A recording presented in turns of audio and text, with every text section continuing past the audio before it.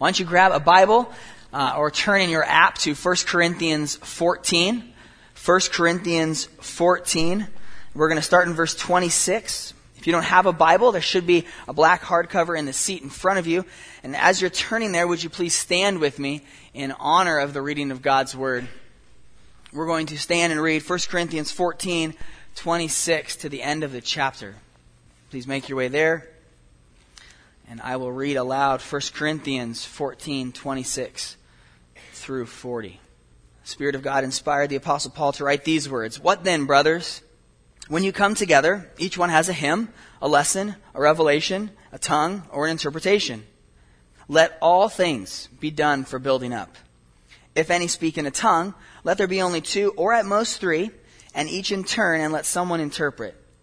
But if there is no one to interpret, let each of them keep silent in church and speak to himself and to God.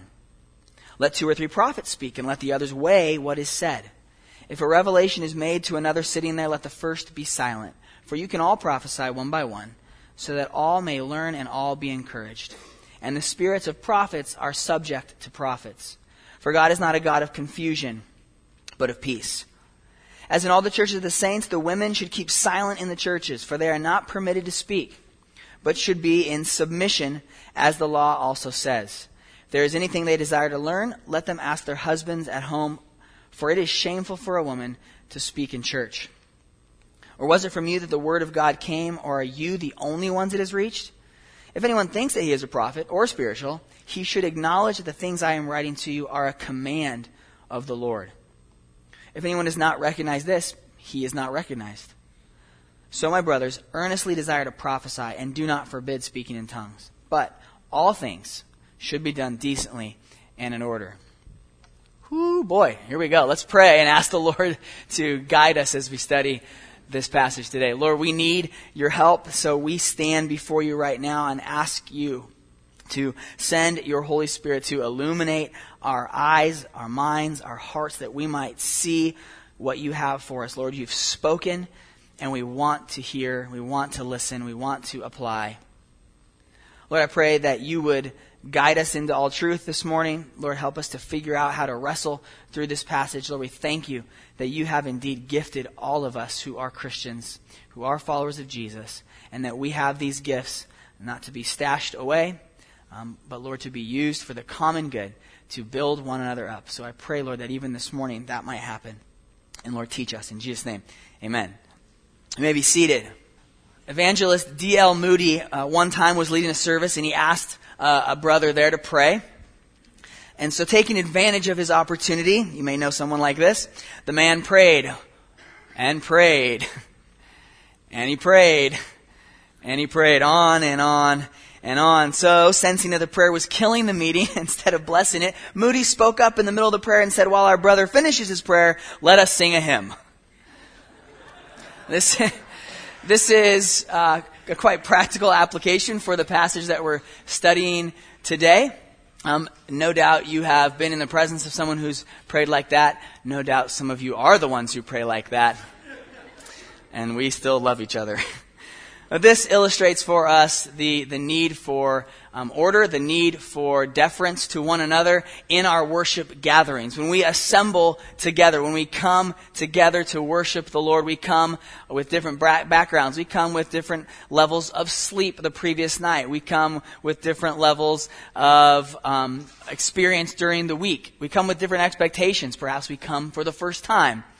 All of these and more need to be taken into consideration when we meet together. And this is Paul's point here as he kind of wraps up his discussion of the spiritual gifts.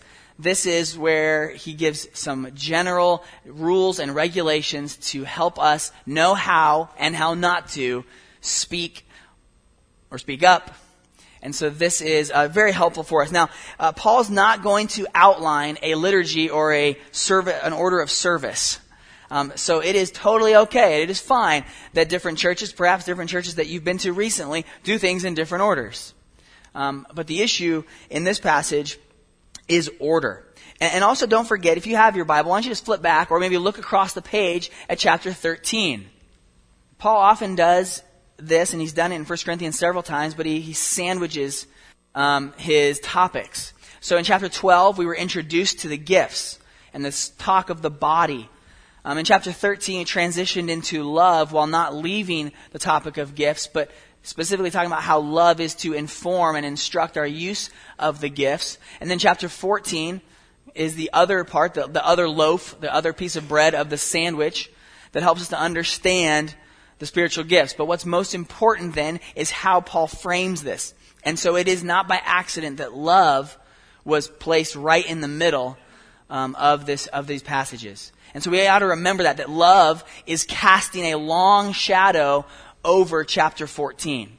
So then all that we talk about here, we cannot forget what Paul has previously said. And of course, Paul didn't put these verses and these chapter numbers in here. He wrote a letter. If you use chapter and verse numbers in your letters, that's cool, but that's weird. But it's all right. That's helpful organization. That's not how Paul did it. And so this has been placed upon the text. And so this was a letter to the church at Corinth, and this is the flow of the argument. No doubt, as you noticed us reading that, we've got some tough things in this passage that we need to talk about. So let's dive right in. Point number 1 in your notes: how to do all things for building up the church.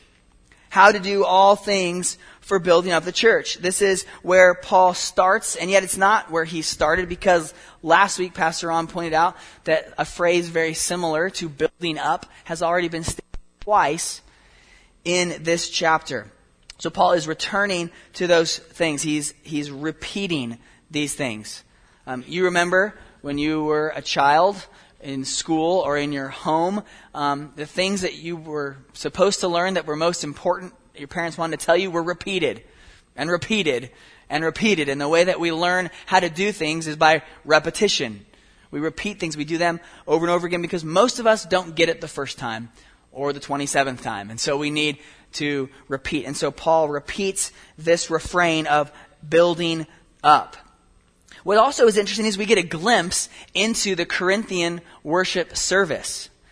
So right there in verse 26, Paul uses a very normal phrase that he uses throughout his letters. He says, "What then, brothers?"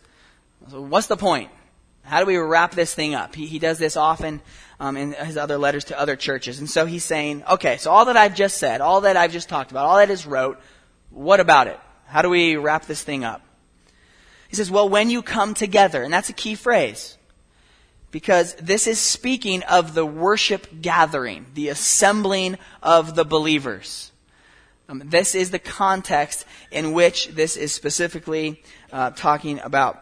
So in the public worship service, when we have come from our various homes and we've come to this place, or in the town of Corinth, when the various people house church to meet, they came, and we see a glimpse that each one has a hymn. Now, again, this doesn't mean that if there were 14 people there, that 14 people came with 14 hymns, or that there were 14 lessons and 14...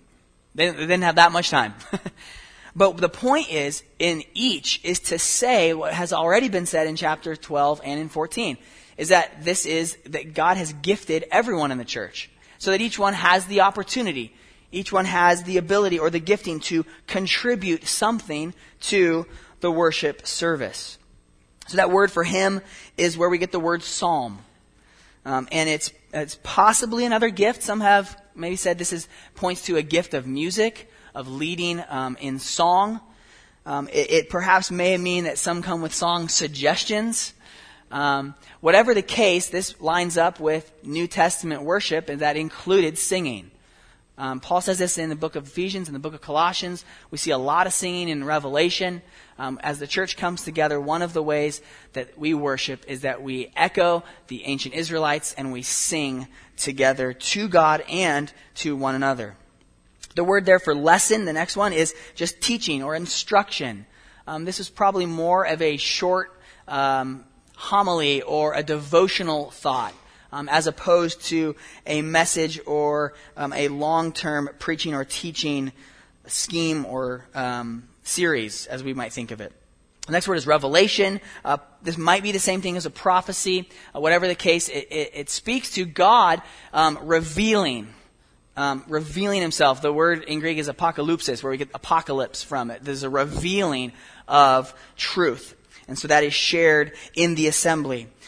Tongues, a tongue would be another language. Or an interpretation would be an interpretation of that tongue. So we see the diversity and the variety of the Christian worship service. And this is important to remember as we come together on Sundays, is that we have a variety of things that we can do. We have a limited space and limited time in which we can do them. But variety is important. It gives people the opportunity to use their spiritual gifts. And wrapping that verse up, Paul reiterates, let all things be done for building up.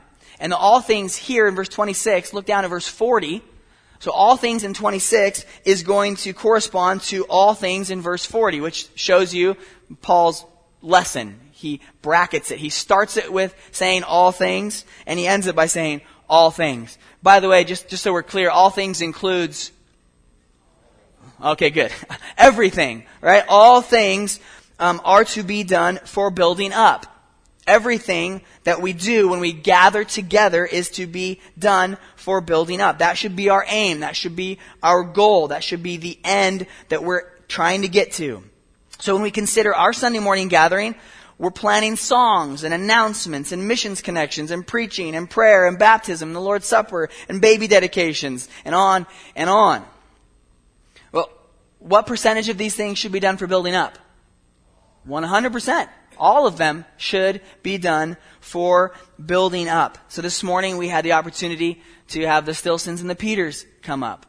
And that is meant for a mutual building up. In fact, Pastor Ron has built into that child dedication where he turns to us, the congregation. This is not merely for the families that were up here. This is for the congregation. This is for the assembly. This is for those who have gathered to worship. And so this also plays against our modern American individualism. What am I going to get out of this? Right? We're pragmatic. We're very pragmatic. Okay, why should I do this if I'm not going to get anything out of it? What am I going to get out of it? What's my goal? How do I get what I want out of this thing? How do I help myself in this? One of the commentators this week said this: worship, Paul emphatically insists, is not just a time for private spiritual blessings, although it is that.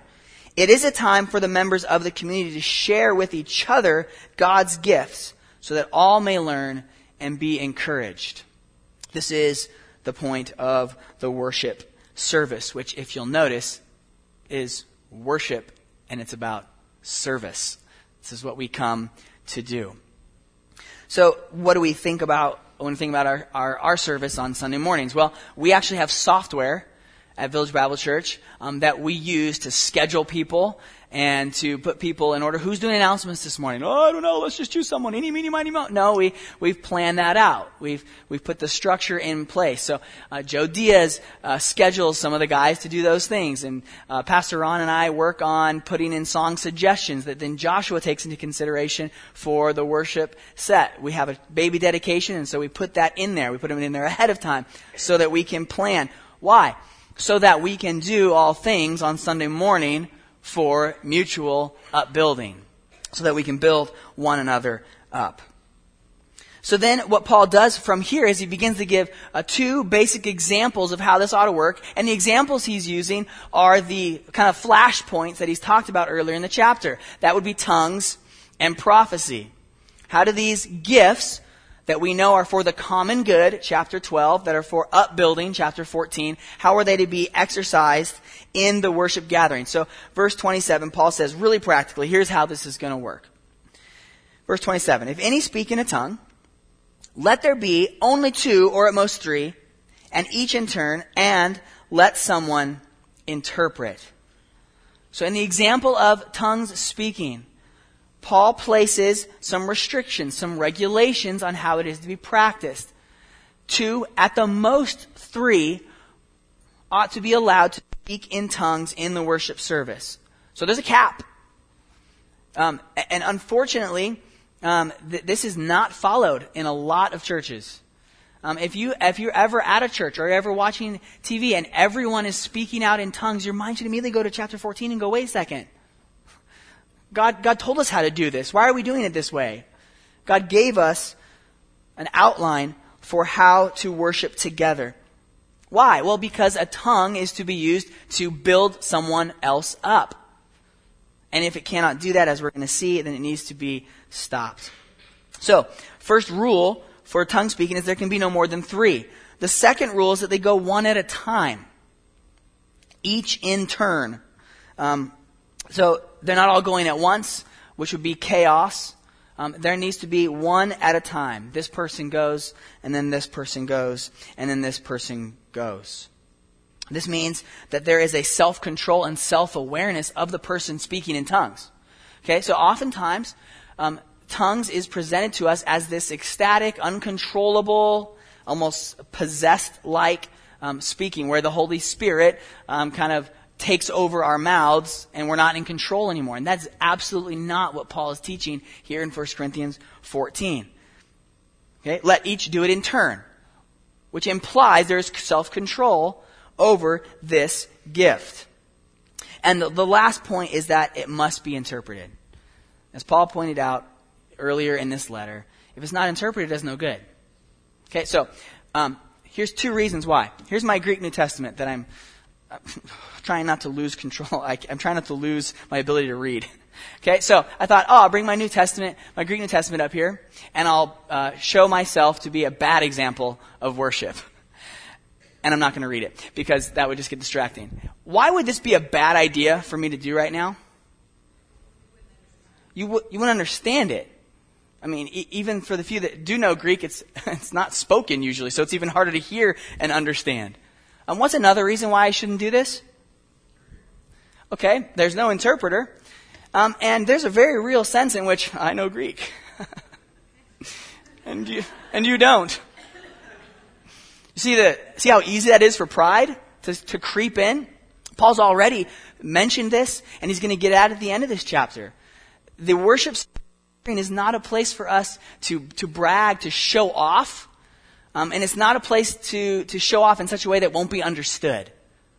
So we need to be understood. We need to be able to build someone else up. If we cannot do that with our gift, then we need to stop or wait for another opportunity to do that. Okay? Verse 28, Paul says, if there's no one to interpret, they need to keep silent.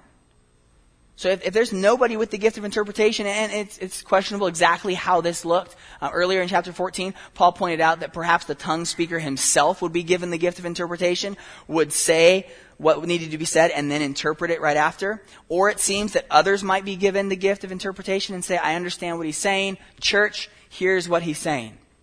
If there's nobody to do that, then the one speaking tongues needs to stop, which again points to self-control. That she was able to stop and to be silent, and then to speak to himself and to God, as you see there at the end of verse 28. Now in verse 29, Paul moves to the second example, which is prophecy. Okay? Prophecy. Verse 29, let 2 or 3 prophets speak. So again, we have a cap. 2 or 3 at most. And let the others weigh what is said. Verse 30, if a revelation is made to another sitting there, let the first be silent. For you can all prophesy one by one, so that all may learn and all be encouraged. And the spirits of prophets are subject to prophets. So a few principles here for prophecy. Again, no more than 3. I think verse 30 implies that it's one at a time. Again, one by one. There's not to be a cacophony of voices, and you're trying to pick one out and I think I like that guy most, so I want his message from the Lord. It's one at a time, so that we might build one another up. In addition, in a prophetic way, we're supposed to actually evaluate. So the church is meant to evaluate what is said. The prophecy that is made needs to be evaluated. And the first way that we do that is we measure up to this book. Does this prophecy that's being stated, does it contradict God's revealed written word? Then we need to weigh that. We need to distinguish. The word could be judge or discern what's going on. And this is in addition to this additional rule, but it's actually kind of like interpretation of tongues. It needs to be evaluated by the congregation. It says, let the others weigh what is said. Some would say that's the other prophets in the church. I think that it probably points to the church in general needs to evaluate what is being said. So how was that done? I don't know. I'm not exactly sure how that looked. Did they have an immediate feedback? Did they have Q&A? Did they wait until afterwards? Maybe during the week after they'd thought and prayed about it? Did they approach the prophet? I don't know, but there is definitely the sense of the evaluating what is being said and weighing it to see if it is from God. What's also helpful to note here is in verse 32, the spirits of prophets are subject to prophets. And again, this goes against the popular notion that there's this ecstatic, uncontrollable speaking, that it would apply to tongues and to prophecy. One scholar said this: Paul's description of prophecy is not one of ecstasy. Prophets can control whether or not to speak. Therefore, they can submit to order and yield the floor at will when God gives a new revelation, which is a little bit of a new wrinkle here that wasn't said in tongues. So the picture is this guy over here is giving a prophecy, and somehow someone over here, Joey perhaps, sitting in the front row, receives a revelation from the Lord and feels the need to share it. And if that's fresh revelation, then this guy is instructed to stop, take a seat, and now this guy comes forward. So the order is kept, and deference is given to the words of Paul to obey and to do this. Now, why is this to be done? Well, verse 31. For you can all prophesy one by one, not meaning that everybody there prophesies every single time, one at a time, because we already know there's been a cap of 2 or 3. The point is that Paul's not limited to only an elite few. Paul is saying anybody who has the gift of prophecy can share. It just needs to be in order, one by one. Why?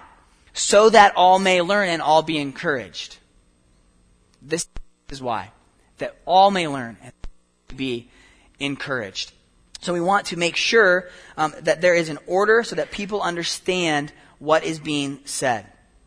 In verse 33, Paul ends this section by saying this: For God is not a God of confusion, but of peace. So in your notes, Christian worship services should be characterized by peace, not confusion. Christian worship services should be characterized by peace and not confusion. If you've been with us for any amount of time, you remember some of the background on Corinth. This is the Greco-Roman world. They're polytheists. There are temples all over the place. There's belief in folk magic. And so what the Corinthians would have been surrounded by, indeed what they would have been saved out of, was actually a lot of ecstatic, uncontrollable, confused, chaotic worship of gods and goddesses. Remember we were talking about meat sacrificed to idols in the last few months?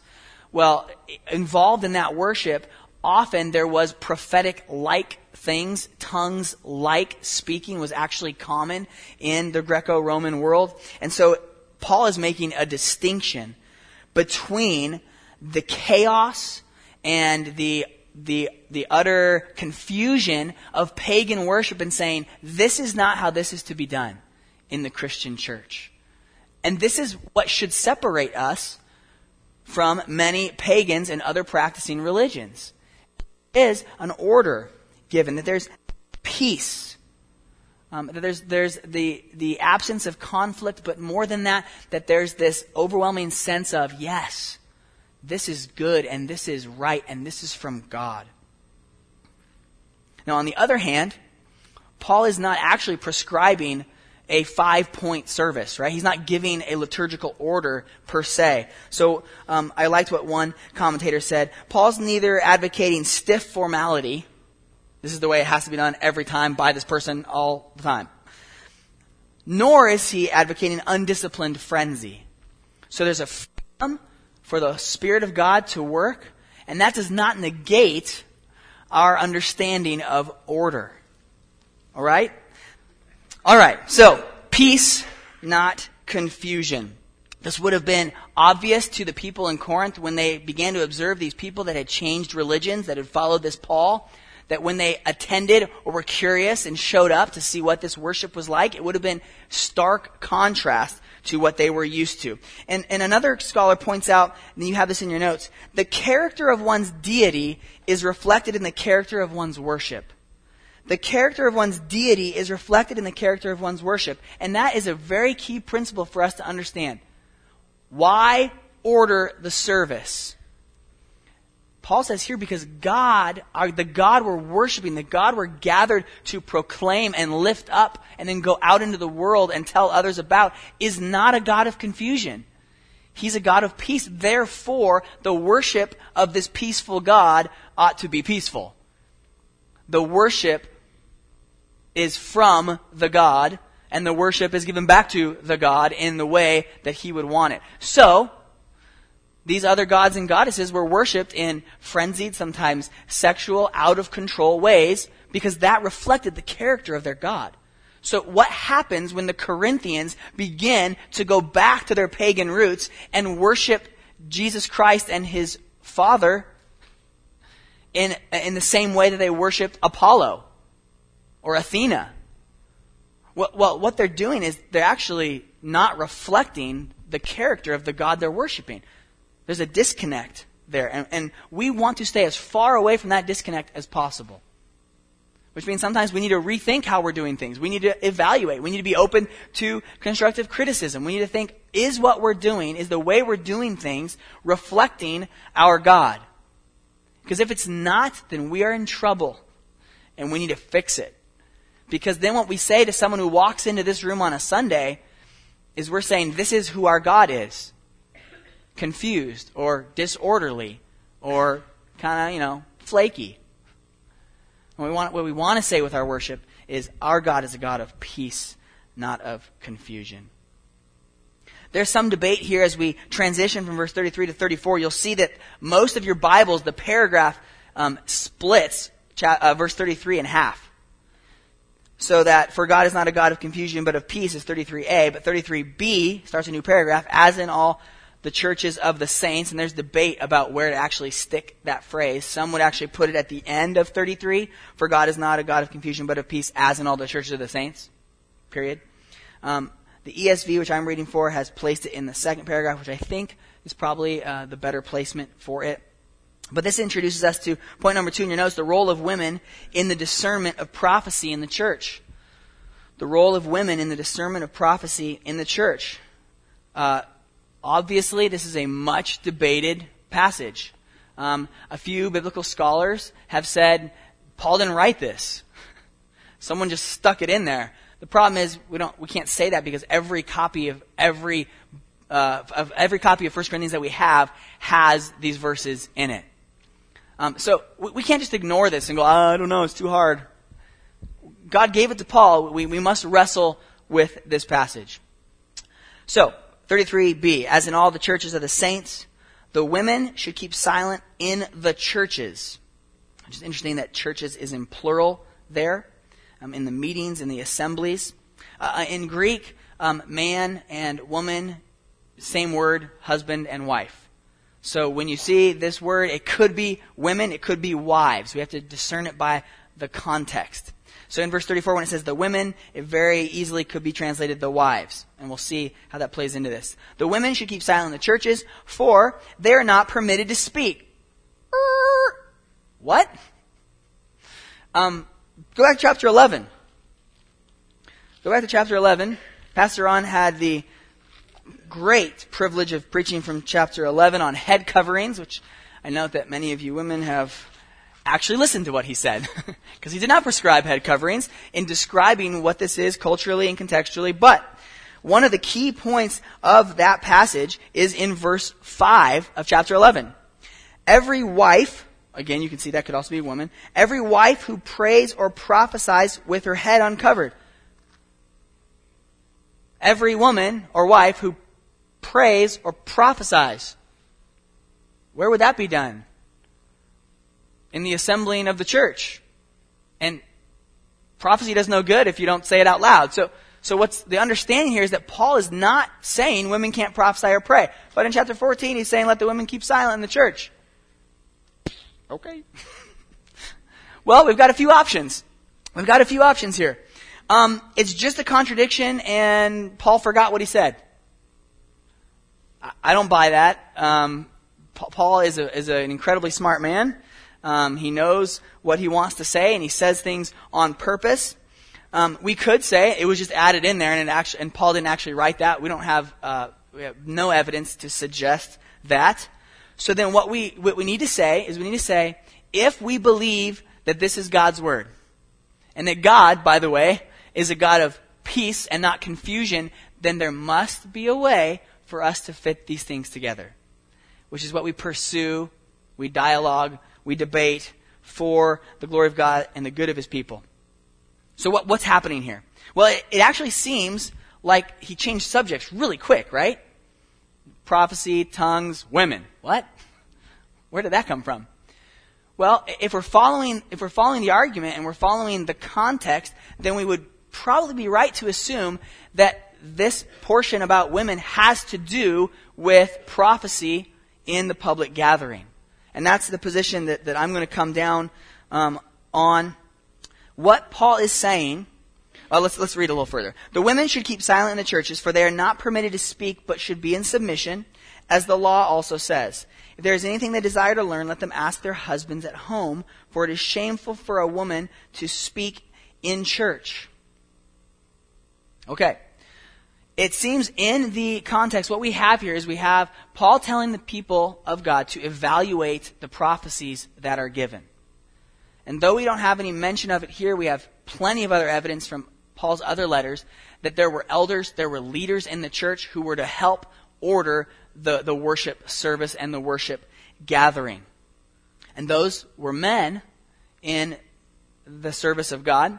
1 Timothy 2 teaches us that women should not be elders or have a teaching role over a man. And I think that those things are related to this passage. So, I think that this is referring to women commenting on out loud in front of the congregation the evaluation of the prophecy. It's not to say that they cannot participate, but the rightful place for especially a wife to participate in the evaluation of the prophecy is at home with her husband. Why? What's this passage about? It's about order in the worship service. It's about peace, not chaos, not confusion. And I think that's key to remember, that we haven't left this whole topic. In fact, we're going to get right back to it after this. Now, there are certainly some other things that are difficult to understand in here.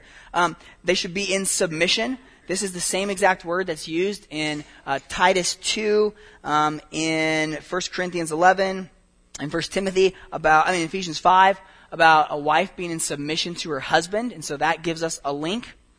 The trouble here is, as the law also says, there's no statute in the Old Testament law that says a woman cannot speak in public worship. So there's no specific passage that we can go to and say, oh, this is what Paul is quoting. He just says the law, which sometimes refers to the Torah, the first 5 books of the Old Testament. Sometimes it can refer to the prophets later on in the Old Testament. Sometimes it can just refer to the whole Old Testament. So now we got to do a word study and a word search through the whole Old Testament. And what we come up with is quite likely that Paul is referring to the order of creation, because that is what Paul refers to in the head coverings issue in 1 Corinthians 11. And he also refers to that in 2 Timothy 2. He refers to the order of creation, God's purpose in creating man and woman. So the wife comes under the authority of her husband. This also comes into play. Perhaps a wife got up and prophesied, and her husband got up and prophesied. We're hoping for agreement here. We're also hoping that wives in submission to their husbands do not question or shame their husbands in the public worship gathering.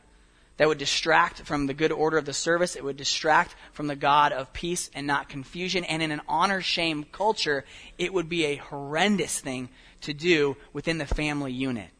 Which is why I think Paul says, go home and discuss that at home. Figure out a way to do that in peace and not confusion. Do that orderly so that the distraction is not there during the worship service. I think that shame is a very important part in this. There's so many places that we could go here, but one last thing is, remember these people are meeting in homes. In Greek society, the woman kept the home. She was the matriarch. This was her domain. So imagine the change in your house when your house goes from being your house to being the church building. And what changes in roles? Who's in charge? We're in my house, but now it's the church. It's not just my kids. This changes the dynamics of how we relate to one another. And I think that's something that we're not used to. We're here in an air-conditioned building that seats 300-something people. It would be a lot different if we were meeting in your home. And so I think that all of these things play into how the wives especially were to relate to their husbands in the public worship setting. Overarching thing here, right, is my title for the sermon, Open and Shut, When to Use Your Tongue in Church or Not. And by the way, women aren't the only people told not to speak up at certain times, right? If you're speaking in a tongue and there's no interpretation, it doesn't matter if you're male or female, stop. Be silent in church. You're not contributing to order and to peace. So all of this comes under the rubric of how do we relate to one another in order and peacefulness as we gather together. Now, here's where I've got a great out. Next week, Pastor Ron is going to be wrapping up the spiritual gifts, chapters 12, 13, and 14, and he'd love questions on things you didn't understand or weren't addressed in the previous month. So, in all seriousness, if you do have a question, Pastor Ron's going to be kind of wrapping up the spiritual gifts next week. So, where do I land on this? I land that women are allowed to prophesy and pray in church, but in the evaluation of the public evaluation of prophecies, that women specifically and especially wives come under the headship and authority of their husband and need to keep silent in that evaluation so as not to shame their husbands, to shame the gathering of the church, which is a family, and to distract from the order and peace of the worship gathering. Okay? If you have questions about that or something and they didn't understand, please come talk to me afterwards. I'd like to be sharpened on that. Point number 3. True spirituality recognizes authority in the church. True spirituality recognizes authority in the church. And clearly, this is related to what was just brought up, because right after mentioning women and what seemed to have been a problem in the Corinthian church of disorder and confusion, Paul then asserts his authority and mentions that if you are truly spiritual, if you have been gifted spiritually and you are in tune with God the Holy Spirit, then you will recognize authority and come under it. That is a true mark of a Spirit-filled person. So in verse 36, Paul says, "Or was it from you that the word of God came?" I mean, he's getting a little sarcastic here. Remind me, did the word of God originate with you? Is that where everything started? Okay. Remember, he has a relationship with these people. He spent 18 months planting this church. He says another question, or are you the only ones it has reached? Wow. You Corinthians are the only ones in all the churches I've planted, the gospel's going forward all throughout the Roman Empire. You're the only ones. That's incredible. Now, this reminds us of what Paul has dealt with earlier in the letter, right? The factions, the divisiveness in the church, the pride of place. I follow Apollos. I follow Cephas, right? Everyone's trying to get one up everybody else. Paul is appealing to their pride again and trying to knock them down to size, urging humility.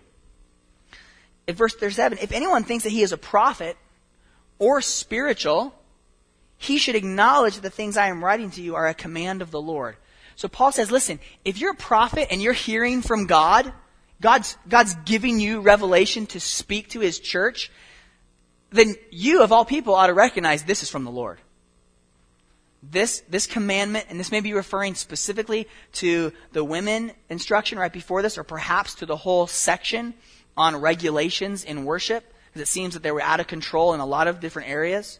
Whatever the case, he says you need to recognize that this is from the Lord. This is not just a suggestion. This is a command of the Lord. And this is a peculiarly apostolic authority. Paul can say this because he's Paul. Because the Lord Jesus appeared to him and gave him this authority. We ought to be very, very hesitant to use language like this. Don't say, "Thus says the Lord." unless thus said the Lord. Let's be really, really careful and cautious how we speak in this manner. Paul then says in verse 38, just kind of a judgment, a possible condemnation if someone is not in line with this. If anyone does not recognize this, he is not recognized. I'm not sure I really like the language of the ESV there. What does that mean? Who is that guy? He's not recognized. That's not what it's talking about. It very well could refer to not being recognized in the public worship service, right? So I've got something. Nope. You've disqualified yourself. That may be perhaps what it's saying. It also might be referring to what we call the divine passive. So look at the word again. Look at the verse again. If anyone does not recognize this, he is not recognized. See how that's passive?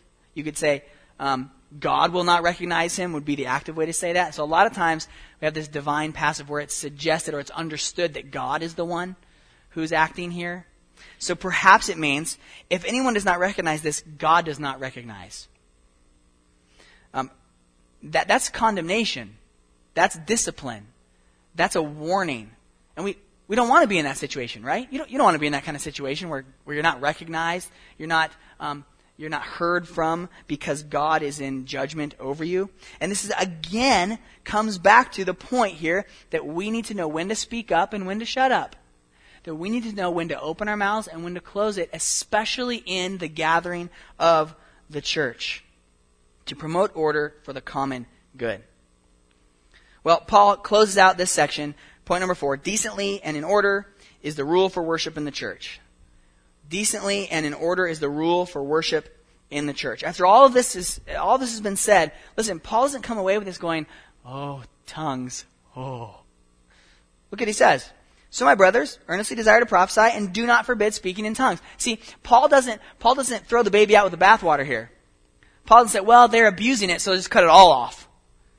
No, Paul's saying, do it right. Now, he knows they can do this because the Spirit of God is in their lives. So if the Spirit of God is there, and this Spirit of God is one who does things decently and in order, who's giving gifts for the good of the congregation, then they ought to be able to regulate themselves for the good of the congregation. So, earnestly desire to prophesy. Get after it, Paul says. Why? Because prophecy is really cool and you get like a medal for it if you have the most prophecies. 2015 Prophet of the Year. That's not what's going on here. Why? To contribute to the order and the worship of God in the church service. I don't know if you've caught that theme yet, but this is the point of this all. And do not forbid speaking in tongues.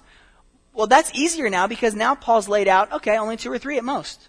And it's got to be interpreted. And one at a time. Okay? There you go. That's not hard. Don't forbid speaking in tongues, but speak in tongues the way that God wants you to speak in tongues. Lastly, in case you missed it, verse 40, but all things should be done decently and in order. So, again, we don't have a step-by-step, this is how every congregation in the world ought to worship God when they gather. There's not that amount of detail. But what there is there's a structure. There's a skeleton, okay, that we put the flesh on. There's parts of worship that we know, and we piece them together in such a way as to benefit this local body.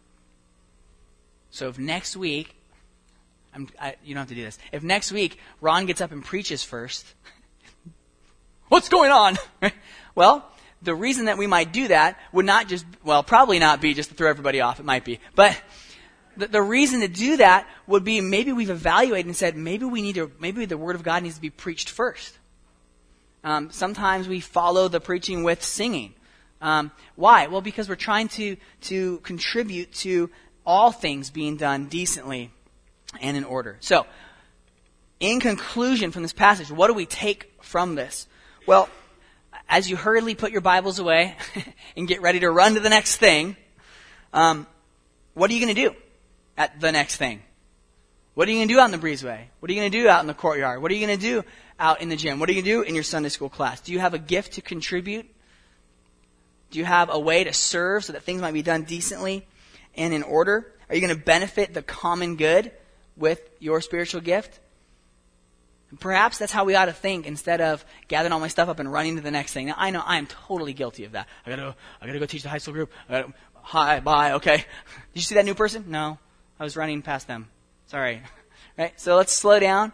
Let's serve one another as we leave. Remember, these spiritual gifts have been given to us for the common good, to build each other up. So, as we practice this, we must rely on God's grace. And then because God's been gracious to us, we must give grace to others as we try to figure this out. Okay? We're going to step on each other's toes. People are going to get elbowed. All right, let's give grace as we try to work this out. How do we do this peacefully? How do we avoid chaos and confusion? And how do we do these things decently and in order for the glory of God and the witness of His church? That's what's at stake here. God's glory. Who is this God that these Christians worship? Boy, He's chaotic and crazy, and I don't want any part of that. Or, wow, their God is peaceful. And isn't that what our world needs? Don't we need a God of peace? This is exactly what we want to display to the watching world. So let's pray. And as we're praying, all of us are praying, as we're praying, let's consider how we ought to go from this place and practice these things. Lord, thank you for this opportunity to hear from you. Thank you that you have given us your word. We don't have to put our heads together and figure out how to do all this. Lord, you've given us guidelines and principles. You've given us rules and regulations for the purpose of exalting you when we come together. So, Lord, give us wisdom and give us grace. Give us humility to consider what we can do better, how we can consider one another more than ourselves, how we can place the common good above our own wants and desires and preferences. Lord God, help Village Bible Church to be a church that is constantly evaluating so that we might come together on Sunday mornings and reflect your goodness, your peacefulness to the watching world and to those who come into this place. So Lord, I pray for any who have come into this place this morning. Lord, where they have seen the ordering of this service, where they have listened to the singing, participated, where we have given to the work of this church and our missionaries around the world, where we have seen baby boys dedicated for godly lives, Lord, where we've seen the preaching of your word, may all of these things point back to you. May all of these things point to your peacefulness. And Lord, that God, that the way that we do things would not be purely pragmatic, but would be for your glory and our good. In Jesus' name, amen.